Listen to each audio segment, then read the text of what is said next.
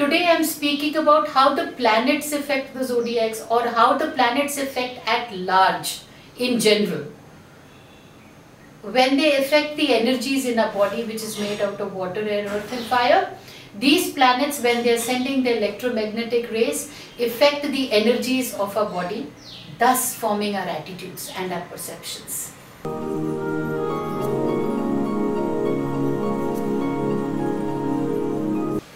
Second, we come to the moon.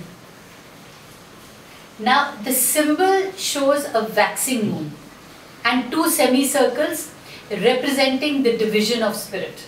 You will never see the moon this way. You will always see it in the waxing, when it is this two semicircles joining each other. It's symbolic. It represents the emotional half of the individual souls. The moon is always changing its shapes and sizes as she causes the tides to wax and wane along with her. That is why the mood swings. Sometimes you are in a high and sometimes you are in a complete low. So consequently, she has come to represent our ever-changing moods, emotions, feelings, which wash over us from time to time. Yet, she reflects the sun's light. The moon is illuminated by the sun's light, right? As she changes the shapes and sizes in a regular, predictable cycle, and so we associate the moon with habits and our responses. The moon's period of rotation, or more simply the time between two full moons, is 28 days. It corresponds closely with the menstrual cycle of a woman, linking the moon with fertility as well as motherhood. So the new moon, unseen but watching over us, represents our intuition, unconsciousness, attitudes, patterns, and our past conditioning. The moon unseen, the new moon, which is unseen but watching over us, represents our intuition and our sixth sense. So we should never forget our sixth sense.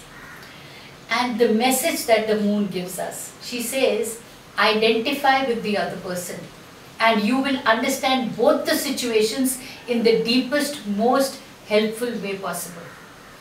So instead of immediately getting cross with the other person, when the other person is talking to you, you need to understand, because when you are understanding the other person, it just so happens that you understand yourself also. That's the best way. But what is the warning of the moon? The warning is, nurturing should produce strong, independent individuals with minds of their own, not carbon copies of the nurturer. So that's how, when you are understanding the other people, you are not following the other people. You are actually making your own different identity and perceptions. So the warning here is that when you are nurturing people, you need to produce strong, independent individuals with minds of their own, but not carbon copies. Do not be a follower or a leader completely. To be a leader, you need to follow, understand yourself, and that is when you become perfect. Because I understand planets, I am endeavoring you to understand them so that you will be able to create your own prophecies by the use of your own free will.